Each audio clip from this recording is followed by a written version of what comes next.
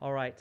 Well, we're going to move into a study time of God's Word. If you have your Bibles, turn into your Bibles to 1 Timothy chapter 4. If you don't have a Bible today, please feel free to grab one back there to use for today. If you don't own one, keep it. It's our gift to you. But this is important to understand that when we teach God's Word, it's not my own words. I don't come up here with an agenda. I have no point to prove, nothing to proclaim other than God's Word. So what we do is we open up His Word, we read what it says, and then simply exposit what we're reading. We teach through what we're reading, that we might all understand. I study it during the week so that I will understand it, so that I can just pass on to you what this dummy learned, okay? So that's pretty much what it is. And as I was preparing for this week, I was thinking about pastors and how they are often evaluated.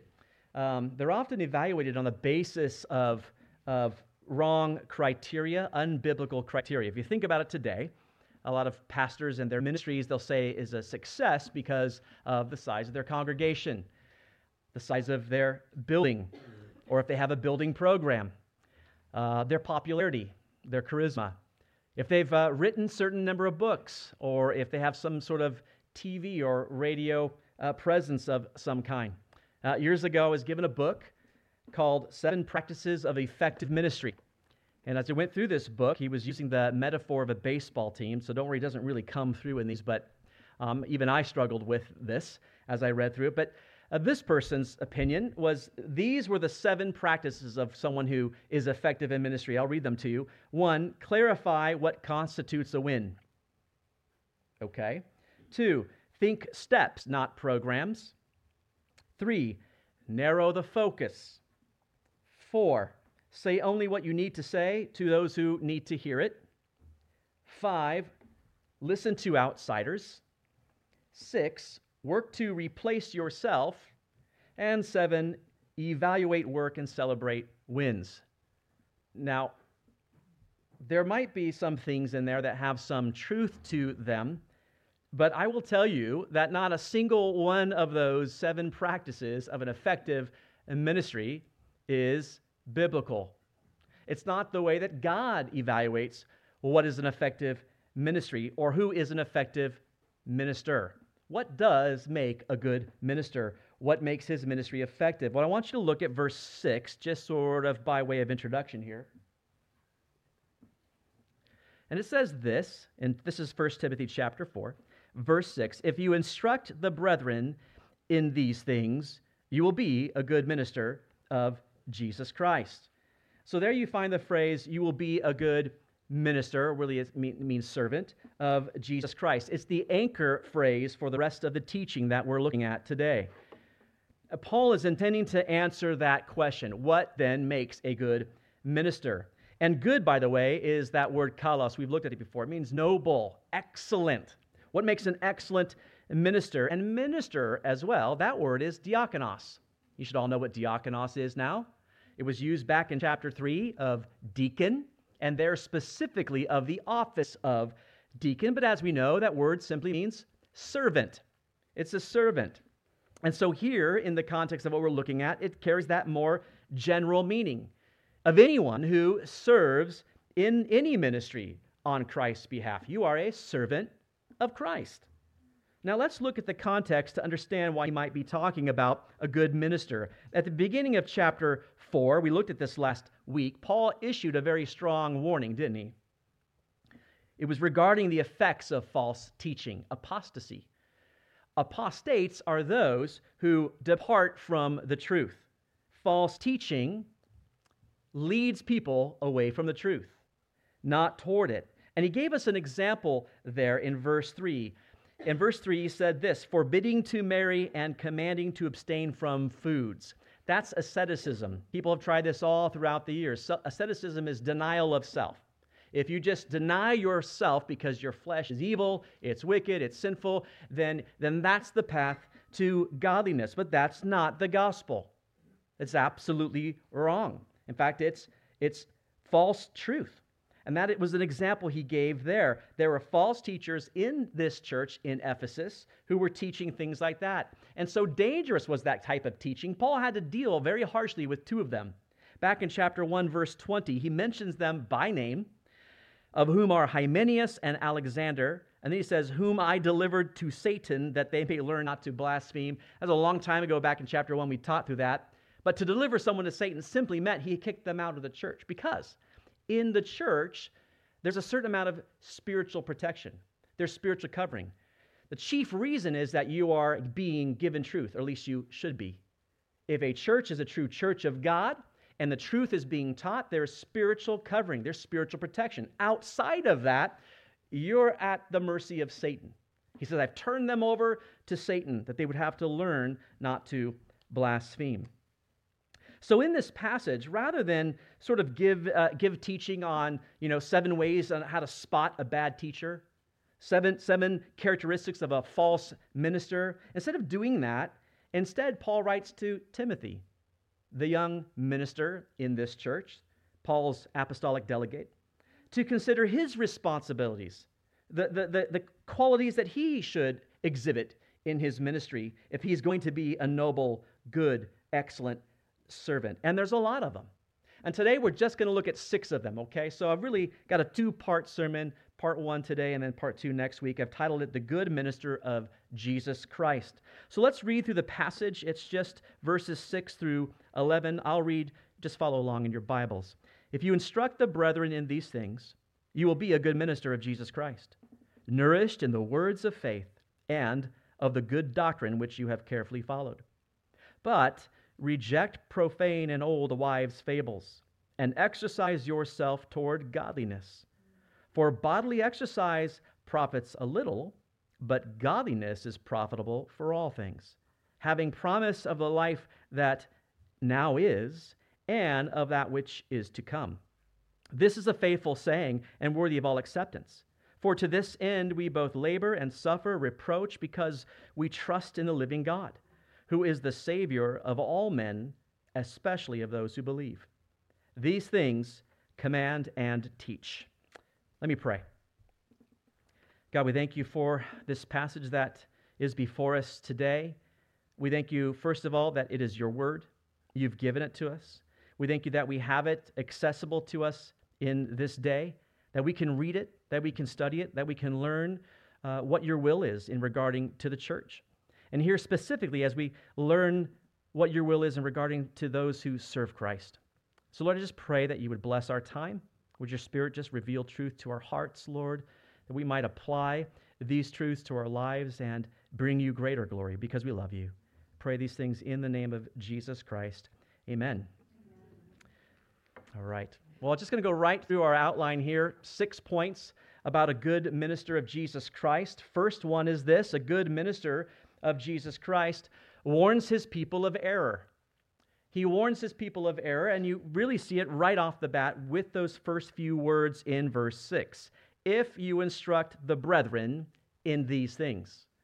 And so what we have to ask ourselves is, what things? If you instruct the brethren on what things? Well, when he says these things, it's the things he just finished talking about. And as I just recapped, he was talking about the false teaching that leads people away from the truth. And so God holds men in position of spiritual authority. He holds them accountable to warn their people of untruth. My job to you is to warn you of error. It's one of my jobs. And there's a very high standard God holds us to. And if you have a Bible, I'd invite you to turn back to the Old Testament, to Ezekiel. Ezekiel chapter 3. He was a prophet to Israel. And he was prophesying to the nation of Israel who were really backslidden, who were into idol worship. And he's given Ezekiel a great role and a great task.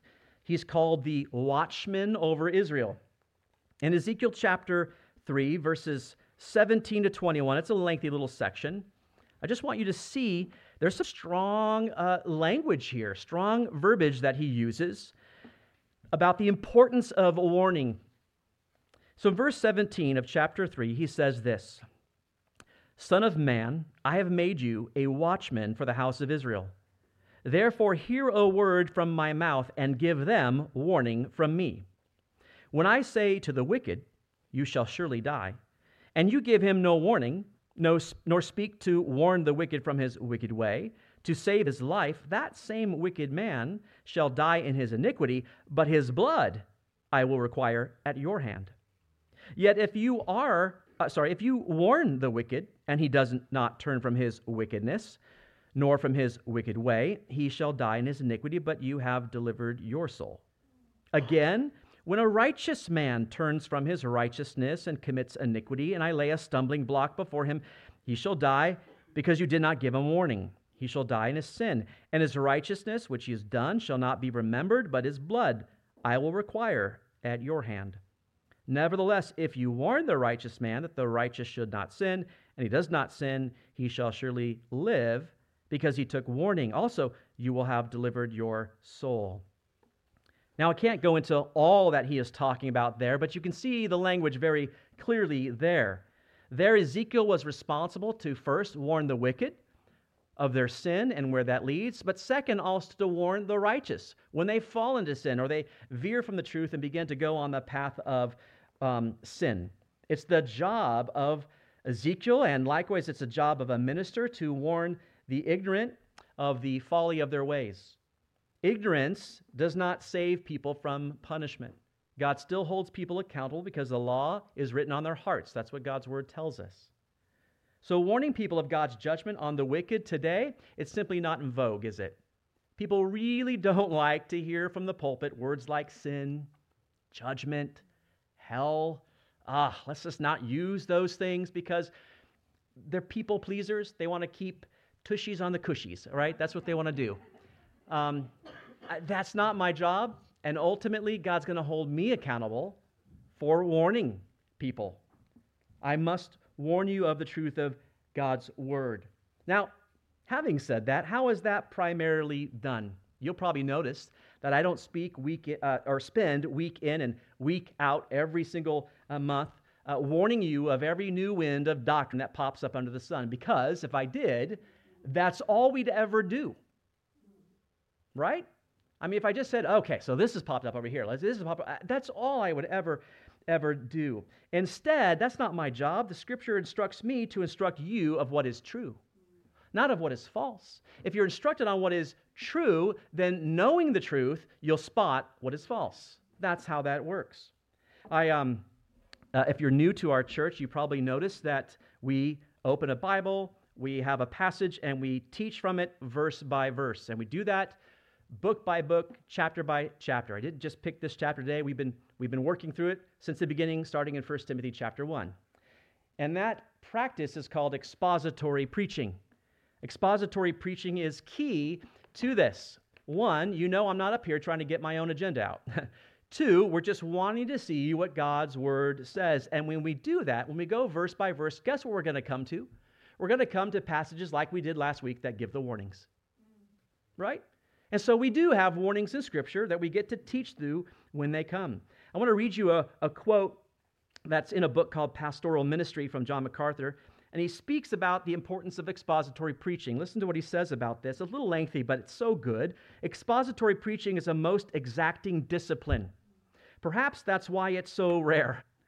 Only those who will undertake it who are prepared to follow the example of the apostles and say, it's not right that we should give up preaching the word of God to serve tables. We will devote ourselves to prayer and to the ministry of the word, Acts 6:2-4. The systematic preaching of the word is impossible without the systematic study of it. It will not be enough to skim through a few verses in daily Bible reading, nor to study a passage only when we have to preach from it. No, we must daily soak ourselves in the Scriptures. We must not just study as through a microscope the linguistic minutia of a few verses, but take our telescope out and scan the wide expanses of God's Word, assimilating its grand theme of divine sovereignty in the redemption of mankind.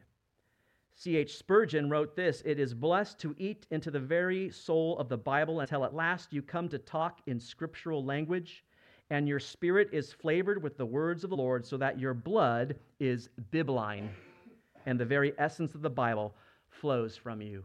I just love that. We're to have bibline blood. And that is so important to teach expositorily because as we do, we come to all the warnings, all the encouragements, all the exhortations, all the principles that the people need.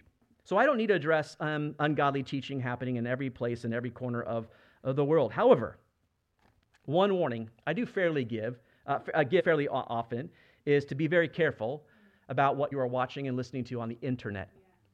I have no control over that. You have to be very careful, and you just have to know that there are many, many false, ungodly, blasphemous teachings being taught on the internet.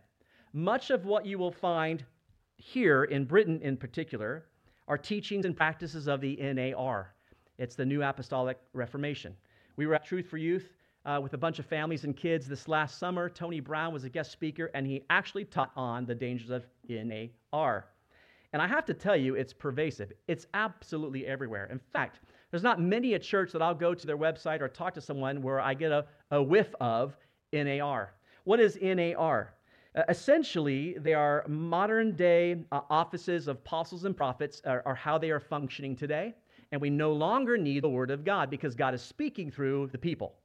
And so you just need to take my word for it because God has spoken to me. You can ditch this because I'm the new voice of God. That's the idea. And I don't want to mention names necessarily because there's many, many, many of them.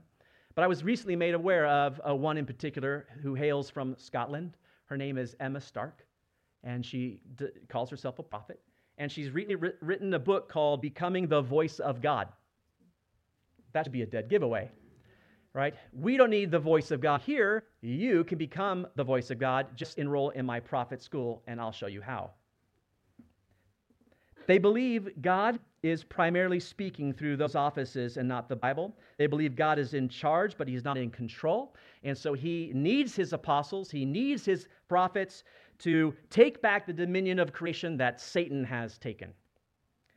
Prayer, that's not about worship, it's not about relationship, it's about declaring and proclaiming. They believe in experience over theology. Let me give you some buzzwords. You hear these kind of things. These are little signs to be wary of. Dominion. Signs and wonders. Interestingly enough, there's another church going to the same neighborhood where we are, and their sign says the Church of Signs and Wonders. So there you go. All right. We know we're false. We're just going to put it out there, let you all know. End-time revival. Wealth transfer. Activations. Impartations. Seers, soaking, mantles, and of course, prophets and apostles. Now, that's all I'm going to say on that today. I'm just trying to give you an example. I don't want to spend weeks talking about or even studying about the NAR. I don't want to study every other demonic doctrine because I want to spend my time in the truth, not studying untruth. And if a good minister is to warn his people of error, then he himself must, and this is point 2, carefully follow the truth. You see it right there in the second half of verse 6. If you instruct the brethren in these things, you'll be a good minister of Jesus Christ, nourished in the words of faith and of the good doctrine which you have carefully followed. Which you have carefully followed, that phrase is actually one word in the Greek. It's parakolatheo, and it means to examine thoroughly or to faithfully follow, or even to conform oneself to. And that is the great goal of Scripture. The great goal of Scripture is to transform us. It's that we would conform ourselves to the pattern of the Word and not the world. And Romans 12:2 teaches us that, doesn't it? It says, do not be conformed to this world, but be transformed by the renewing of your mind, that you may prove what is that good and acceptable, perfect will of God. You want to know truth, you want to know the will of God, then you've got to conform yourself not to the world, but to His Word. Let His Word transform your mind. Those of you who've been in God's Word for any number of years will know what that's like. Don't you think differently about some of the things you used to think about? Don't you see the world differently than how you used to see it? Okay, that's supernatural. That's God's Word. God's Word reveals truth to us. And we're told that the minister, the servant of Christ, must be nourished in the words of faith. Thank you. That's getting brighter. I was going to say, get my shades. I'll be up here. Nourished in the words of faith. Now, I like that he's using that word nourished. I think he's doing it on purpose. nourished in the words of faith. Because the false teachers, what were they teaching? Abstain from foods, weren't they? Food has nothing to do with it. It has absolutely nothing to do with it. Abstain from foods, don't eat. It doesn't matter. Physical food means nothing at all. But we need spiritual nourishment. You have to have God's word because that's the only way you grow spiritually. You know that? You won't grow spiritually if you don't have God's word. 1 Peter 2:2 says, as newborn babes, desire the pure milk of the word that you may grow thereby. It's a very simple illustration. A babe doesn't grow if it doesn't get the milk. And when you're a spiritual babe, you need to desire that milk so that you grow thereby, and eventually you crave meat.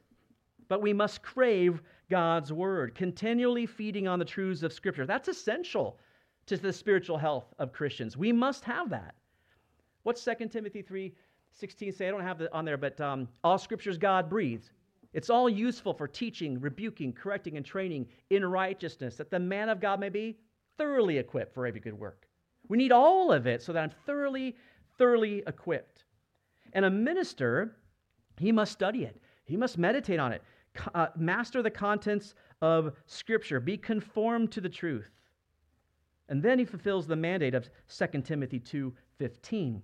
Be diligent to present yourself approved to God, a worker who does not need to be ashamed, rightly dividing the word of truth. Rightly dividing the word of truth.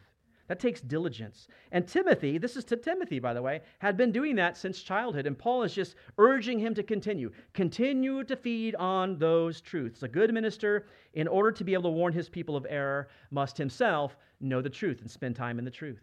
I'm not going to sit under all the untruth. I'm going to sit under truth. Which really leads to the third point. He himself then must also reject ungodly teaching. Look at verse 7. But reject profane and old wives' fables. I love that phrase there. Reject profane and old wives' fables. Reject is a harsh word there. It literally means have nothing to do with it. Shun it. Turn away from it. Completely reject it. Don't even entertain your ear to it. I think it's a great danger to even entertain it. Well, let me just check this. Let me listen to this. He says reject it. And he says these things are profane. Profane is worldly. It's unhallowed. It means anything that's radically separate from holy. We just sang about holy, holy, holy is God. This is the unholy teaching he's speaking about. And then he says old wives. What's he talking about there? Don't listen to old people? No. Actually, that literally meant in the Greek fit only for old women.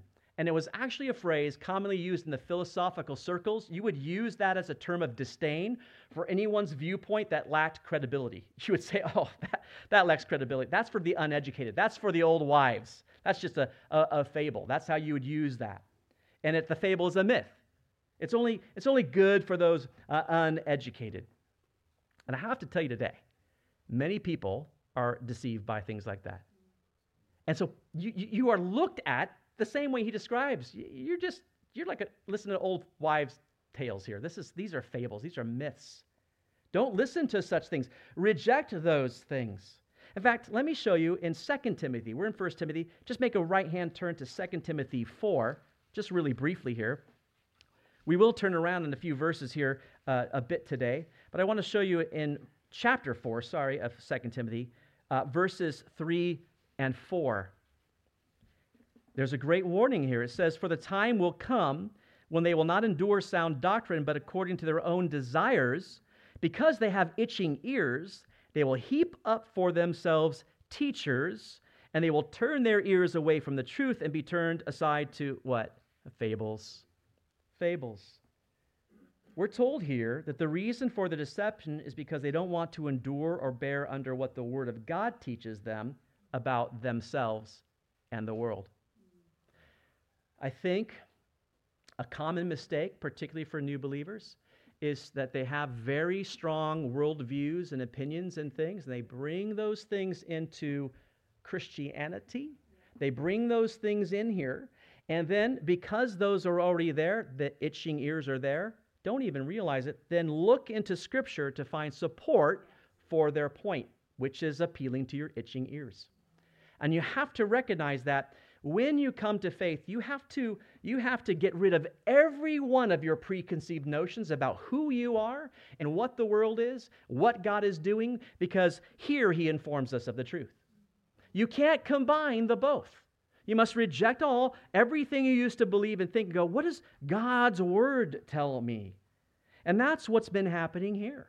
You're believing stuff that most people would go, that's for the uneducated mind. That is foolish to believe in.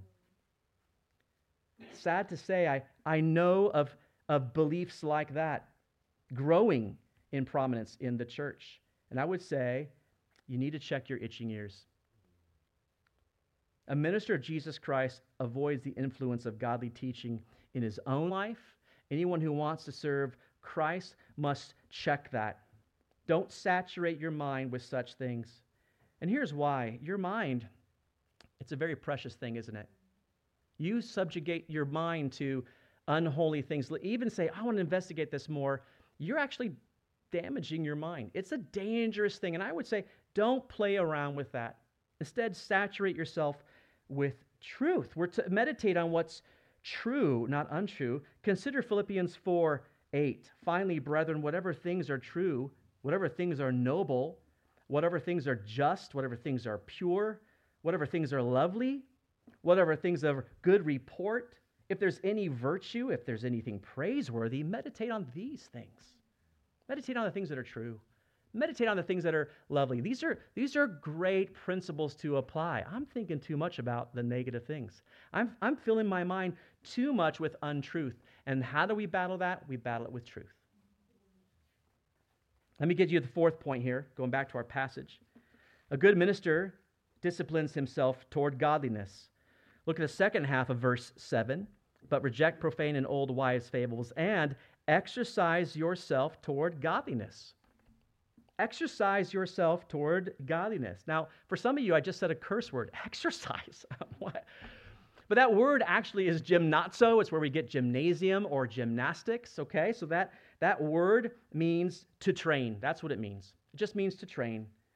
And, gymnasium is perfect. That's a place of training. That's a place of hard work and sweat and not so lovely smells. And that's why I really don't like to go there. That and things are very heavy. If I'm going to train, if I'm going to exercise, this is for me, I need a goal. We run the 10K for the Ronald McDonald House. We raise support. For me, I'll go run around because I've got a goal now. I'm raising money for a good cause, and I can go do that and run in the rain and whatever. Do you have a goal for training towards godliness? Do you know what it is? For some of us, train for godliness, and that's just like, what is that? It's just sort of it means nothing. Godliness means reverence. It means piety towards God. It's a right attitude. It's a right response toward the God who created you and me. And I want to show you how Paul talks about the importance of training towards these things. And in 1 Timothy chapter 6, if you're in our passage there, we're in chapter 4. Just take a quick look at chapter 6.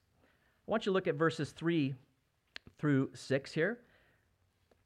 Starting in verse 3, he says, if anyone teaches otherwise and does not consent to wholesome words, even the words of our Lord Jesus Christ, and to the doctrine which accords with godliness, he is proud, knowing nothing, but is obsessed with disputes and arguments over words, from which come envy, strife, reviling, evil suspicions, useless wranglings of men of corrupt minds and destitute of the truth, who suppose that godliness is a means of gain. From such withdraw yourself. Now, godliness with contentment is great gain. And you skip ahead to verse 11. He says this, you, O man of God, flee these things and pursue righteousness, godliness, faith, love, and patience and gentleness. So we're to pursue godliness. And to understand godliness, he's given us some opposites of that, hasn't he? The things that make one proud, that make one obsessed over disputes, people who argue, revile, who are operating from envy and strife. All of those are the opposite.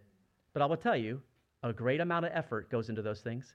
Boy, there's a lot of work that goes into how can I tear into this person? How can I demonstrate a dispute? How can I revile even evil suspicions? And he says it's useless wranglings of men. It's useless. It's futile. It's the opposite of what we're to be putting our effort and energy towards, which is godliness. And some of you might be thinking, okay, hold on. You just talked about earlier how you've got this guy preaching about, asceticism, and we don't cut things out. And so how do you balance that? How do you pursue godliness and yet don't do things? It's a very simple principle, actually. We basically cut the things out that we know is wrong, and we keep the things in that God has blessed. He gave two great examples there. People who say marriage is bad and food is bad, yet God has blessed both. But here's a great list of things that we are to cut out. We're no longer to be people who are caught up in wranglings and evil suspicions and reviling one another and envious of one another. That's nonsense. That's the opposite of where we're supposed to be going. We're supposed to be going towards godliness. In fact, you have the ability to do that within you because God has given it to you. 2 Peter 1:3 says, "As his divine power has given to us all things that pertain to life and godliness through the knowledge of him who called us by glory and virtue." You have it just by the knowledge of your Savior who died for you. That's incredibly humbling. So godliness then is at the heart and soul of Christian character. It's the aim of Christian living. You want a direction to go towards godliness. And I mentioned before that Paul made the point that Christ makes godly living possible. We can't do it without Christ, but spiritual self-discipline is necessary. You won't become godly by sitting still on your chair and saying, all right, godliness, just descend upon me. I'm waiting for godliness. You won't pray it into existence. It takes spiritual sweat. One of the helpful books that really helped me when I first really began to follow the Lord was a very well-known book by R. Kent Hughes, Disciplines of a Godly Man. They make one for women, Disciplines of Godly Women as well. And here, it really laid it out for me, because maybe you're thinking, well, I don't even know where to start. Something like this is helpful, because he breaks it down in terms of relationships, discipline of purity, discipline of marriage, the discipline of fatherhood, and the discipline of friendship. How do you be a friend to someone? In soul, discipline of mind, discipline of devotion, discipline of prayer, discipline of worship. In terms of your character, discipline of integrity, the tongue, your work, and perseverance. And in terms of ministry, the discipline of church and leadership and giving and witness and ministry. All those areas, given the biblical perspective of how do you discipline yourself toward godliness in these areas. It takes, first, knowledge. It takes understanding. Sometimes you don't know it until it's pointed out to you, right? Like, I haven't even really realized I haven't been disciplining myself toward godliness in giving. I haven't realized I haven't been disciplining myself toward godliness in ministry. Whatever it might be, you need a goal and you need a direction. Use something like that. It's a great resource. I'm running out of time. I was going to take you to a passage. I'll just read one of them to you, okay? If you want to turn with me, you don't have to, but 1 Corinthians 9, I'll just read it to you. 1 Corinthians 9, I was just going to show you that Paul spoke a lot about the spiritual sweat that's required to pursue godly living. And in 1 Corinthians 9, 24 to 27, he speaks about it in sort of athletic terms, in terms of running a race. You're familiar with this passage, I know. But in verse 24, he says, "Do you not know that those who run in a race all run, but one receives the prize? Run in such a way that you may obtain it. And everyone who competes for the prize is temperate in all things. Now they do it to obtain a perishable crown, but we for an imperishable crown. Therefore I run thus, not with uncertainty. Thus I fight, not as one who beats the air, but," and here it is, "I discipline my body, and I bring it into subjection, lest when I have preached to others, I myself should become disqualified." His whole point is to say, you know what? Your great task begins with mastering the flesh, mastering self. We are the master of the flesh. It's not supposed to be the other way around, where my flesh is just dictating everything that I do. We must learn to master it. In 2 Corinthians 7, and this is the last one we'll look at here, 2 Corinthians, just go to the next book to the right. He says it very plainly. 2 Corinthians 7, verse 1. Therefore, having these promises, beloved, let us cleanse ourselves from all filthiness of the flesh and spirit, perfecting holiness in the fear of God. So cutting out food is not your filthiness of your flesh. Ceasing to be married is not your filthiness of the flesh. Anger is. Slander is. Hatred is. Coarse jesting is. Sexual immorality is. Those things that the Scripture is constantly pointing out says, these are the things your body naturally is going to, but you now learn how to master it, and I've given you the ability to do so. Isn't that an amazing thing? He's given you the ability to be the master over what used to master you. So if you're a servant of Christ today, discipline yourself to godliness. Notice verse 8. Go back to our passage today because he doesn't stop there. In verse 8 of our passage, he goes on speaking about exercise. He says, for bodily exercise profits a little, but godliness is profitable for all things, having promise of the life that now is and of that which is to come. Now, you might be looking at this and say, okay, well, how does godliness affect us in the life that now is? What profit does it have here and now? Let me give you a great example from Proverbs 3. Proverbs 3, 7-8 says this, do not be wise in your own eyes. Fear the Lord and depart from evil. It will be health to your flesh and strength to your bones. So hold on, Kevin, are you really telling me that if I abstain from these things, I depart from evil, I'm serving the Lord, that it's actually beneficial to my flesh and my bones? It affects me physically? Yes, that is what I'm telling you. Absolutely. Because there are many, many sinful lifestyles that very much have a detrimental effect upon you physically. Don't they? If you're a drug abuser, alcoholic, it affects you physically. But even if you don't have those things, do you know that sin affects you physically, even without some sort of addiction? David forfeited his physical well-being because he had not confessed to the Lord his sin with Bathsheba and her husband Uriah. And in Psalm 32, he writes it for us. We have it forever given to us in verses 3-4. When I kept silent, meaning I didn't confess it, my bones grew old. Through my groaning all the day long, for day and night, your hand was heavy upon me. My vitality was turned into the drought of summer. You cease to have the blessing of the Lord. You've cut off that wonderful relationship that you have with your Heavenly Father, and instead His hand is upon you, and you feel it. You've certainly experienced that before. I have. God's hand is heavy upon you. It affects you physically. But when we're in right relationship with God, we're pursuing godliness. It isn't a wonderful relationship. You can have a flu. You can have cancer. You can have physical ailment. But because you have right relationship with God, you are flourishing in life. It's a beautiful thing. So how does godliness affect us in the life that's to come? Because it also says that, doesn't it? Well, I think this one's obvious. Physical exercise of the body, it lasts only for this time. And then it's gone. And people are just nutty about physical exercise.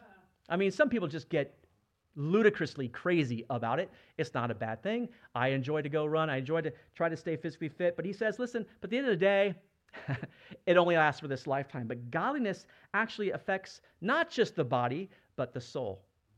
The soul will go on to eternity, but these bodies, they're going to perish. You don't take it with you.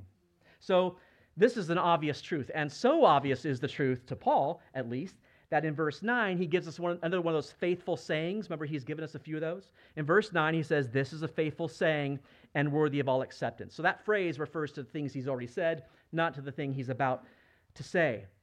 And this is the third time he's said, this is a faithful saying. It just means it's a trustworthy statement, okay? It's self-evident that believers are to be disciplining themselves for godliness because of its eternal value. All right, let me move on to point 5 here. We find it in verse 10. The point is this, that a good minister of Jesus Christ is willing to labor and suffer. I enjoyed studying this one this week. I'm willing to labor, Lord, and suffer. You read that and go, oh, am I? That word labor, kapiao, is to work to the point of weariness. It's not just work. It's work to the point of weariness, where I just drop down dead tired, labor. And to suffer reproach, onaidizo, is to defame or revile someone. Okay? So let's look at that labor word first. Why does he say that such hard work is necessary? Well, I want to take you to one more passage because it's very important because it answers that question. Why do we have to have hard work if we want to serve the Lord? Why can't it just be easy? This is a simple answer. It's in 2 Corinthians chapter 5. If you want to turn there with me, if you don't, I'll just read it to you. But it's 2 Corinthians 5. It's verses 9 to 11. And he actually answers the question here with two reasons. Two reasons why hard work is necessary. 2 Corinthians 5, beginning in verse 9. He says this, "Therefore, we make it our aim, whether present or absent, to be well-pleasing to him." Now, here's his reasons. "For we must all appear before the judgment seat of Christ, that each one may receive the things done in the body according to what he has done, whether good or bad. Second, knowing therefore the terror of the Lord, we persuade men, but we are well known to God, and I also trust are well known in your consciences." Here's the two reasons. Two reasons why hard work is necessary for a servant of Christ. One is because believers are going to appear before the judgment seat of Christ. The Bible talks about it. It's called the Bema Seat judgment. Now, one thing to remember, it is not a condemnation. Believers are not condemned. There is no condemnation for those who are in Christ Jesus. That's not the great white throne judgment of Revelation 20, where God's books are open and people are judged according to their works and cast into hell. It's not that. The Bema Seat judgment is where believers are judged on what they did for their Lord here on earth. The talents, the parable of the talents. Here's this. Can I see you use it? Go use it for my glory. You're going to be rewarded based on what you did with that talent. But the second reason he gives there in verse 11 speaks of non-believers. Unbelievers are going to face God's eternal judgment. That takes a lot of work. That takes a lot of patience. We all have friends and family and people we know and love that are not followers of Christ. And it burdens our heart. It burdens our soul. And it takes a lot of work and patience and love and grace to minister into their lives. And it's fatiguing. It's tiring. J. Oswald Sanders wrote a book called Spiritual Leadership. And he writes this, "If he's unwilling to pay the price of fatigue for his leadership, it will always be mediocre. True leadership always exacts a heavy toll on the whole man. And the more effective the leadership is, the higher the price to be paid." Now, I know I'm speaking specifically of a leadership there. But I would say anyone who is a servant of Jesus Christ that works for him, it's fatiguing. It takes great work. There used to be a quote we had on our wall back at Grace Chapel when I was serving over there. It said, "Die tired." And I can proudly say that I am on track for that. But I only have one life to live for my Lord, and you do too. And yeah, we're going to die exhausted and tired, but we're going to live in glory, and we're going to see people there who wouldn't have been there had it not been for your discipline and hard work. Your love and care for them. All I want to hear is, "Well done and good and faithful servant." And I want to see souls saved. But he also says, not only does it take labor, but it takes suffering. It's going to bring reproach. It's going to bring ridicule to your life. People want to revile believers. They think we're believing a lot of nonsense and fairy tales ourselves. Like, "Oh, you guys believe in unicorns and things." And like, well, no, fine. All right, there's unicorns. I don't care. I believe in Jesus Christ. I believe that he came to earth and died for my sins and yours as well. He rose again. He proved that he was the Son of God, and he loves you. That's the truth. But we have to have thick skins. We got to be willing to suffer reproach. We're told that we'll suffer. Philippians 1:29 says, "For to you it has been granted on behalf of Christ, not only to believe in him, but also to suffer for his sake." We like the first part. Oh, it's granted to me to believe in him, but to suffer, that came with it? It does. It does if you're a real servant of Christ. It will bring suffering. It's granted to us, we're told. You remember the apostles when they were beaten for Christ early in the early days of the church? They went away rejoicing that they were counted worthy to suffer shame for his name. They couldn't believe that God would allow them to be beaten for him. That's amazing. Romans 8:17 puts it this way: if children, then heirs, heirs of God, and joint heirs with Christ, if indeed we suffer with him, that we also may be glorified together. It's a great truth. We're children, we're heirs of God. But he says, but also if indeed you suffer with him. Suffering is part and parcel to being a believer. Now, he says something kind of strange here, and for the sake of time, I'll try to do this as quick as I can. At the end of this, verse 10, he says, those who are willing to suffer reproach because they trust in the living God. And he says this, who is the Savior of all men, especially of those who believe. Well, what does Paul mean by that? He's the Savior of everyone, but especially of those who believe. And there's been three views, and people love to go into here and say, oh, look, there it is. Paul is teaching universalism. I knew it. Every single person will be saved because he's the Savior of all men. But that denies the basic principle, a hermeneutical principle of Scripture, that Scripture never contradicts itself. And there's enough places in Scripture to tell us that that absolutely is not true. The Bible teaches us that those who reject God will be sentenced to a great white throne judgment, to hell. The Bible teaches that the length of that sentence is eternal. And speaking of those who don't obey the gospel of our Lord Jesus Christ, Paul says this in 2 Thessalonians 1:9, these shall be punished with everlasting destruction from the presence of the Lord and from the glory of his power. Jesus repeatedly taught on the dangers of hell. He constantly did, all through the Gospels. Read the Gospels. That eternal punishment comes to those, he says, quote, who die in their sins. They had not come to him for forgiveness of sins. So universalism is not being taught here. That is not the truth of Scripture. A second view is this, is that Christ he's the Savior of all men potentially. Potentially he's their Savior, but really actually he's only the Savior of those who believe. But that's not what Paul says, because he says that God is the Savior, not potentially. He is the Savior of all men, and then especially to those who believe. So I believe it means that Christ is the Savior of all men in a temporal sense, but of believers in eternal sense. Let me explain what I mean. I think that idea is closer to Paul's meaning. Now, Paul has already referenced God as the Savior of all men, as being Savior back in chapter 2, verse 3 of our passage. Just look at it there. He says, it's good and acceptable in the sight of God our Savior. Then he says, who desires all men to be saved and to come to the knowledge of the truth. For there is one God and one mediator between God and men, the man, Christ Jesus, who gave himself a ransom for all to be testified in due time. Now, if you remember, Paul taught that since God desires that all men be saved, because he had that desire, he sent his Son into the world to be the ransom and to make salvation possible. Because that's his desire. I'll send my Son. I'll make salvation possible for every man. And in that way, he is the Savior of all men because he sent his Son. That's his desire. However, he's the Savior of those who believe in a special way, since only in them has his desire been fulfilled. Isn't that a sad thing? God desired to save people, and many choose not and do not fulfill his desire, and certainly, I will tell you, don't fill their own. It's a sad truth. But Paul's main point here, that's not a big point here, but that an excellent minister has no trouble working hard and proclaiming the saving glory and work of God in Christ. The excellent minister is willing to suffer reproach, knowing that he serves the living God, who is by nature the Savior both in time and for eternity.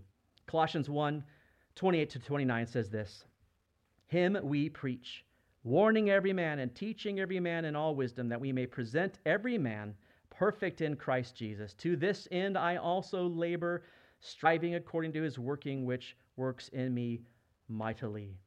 It takes effort, it takes great work to see souls saved, and we must continue on that.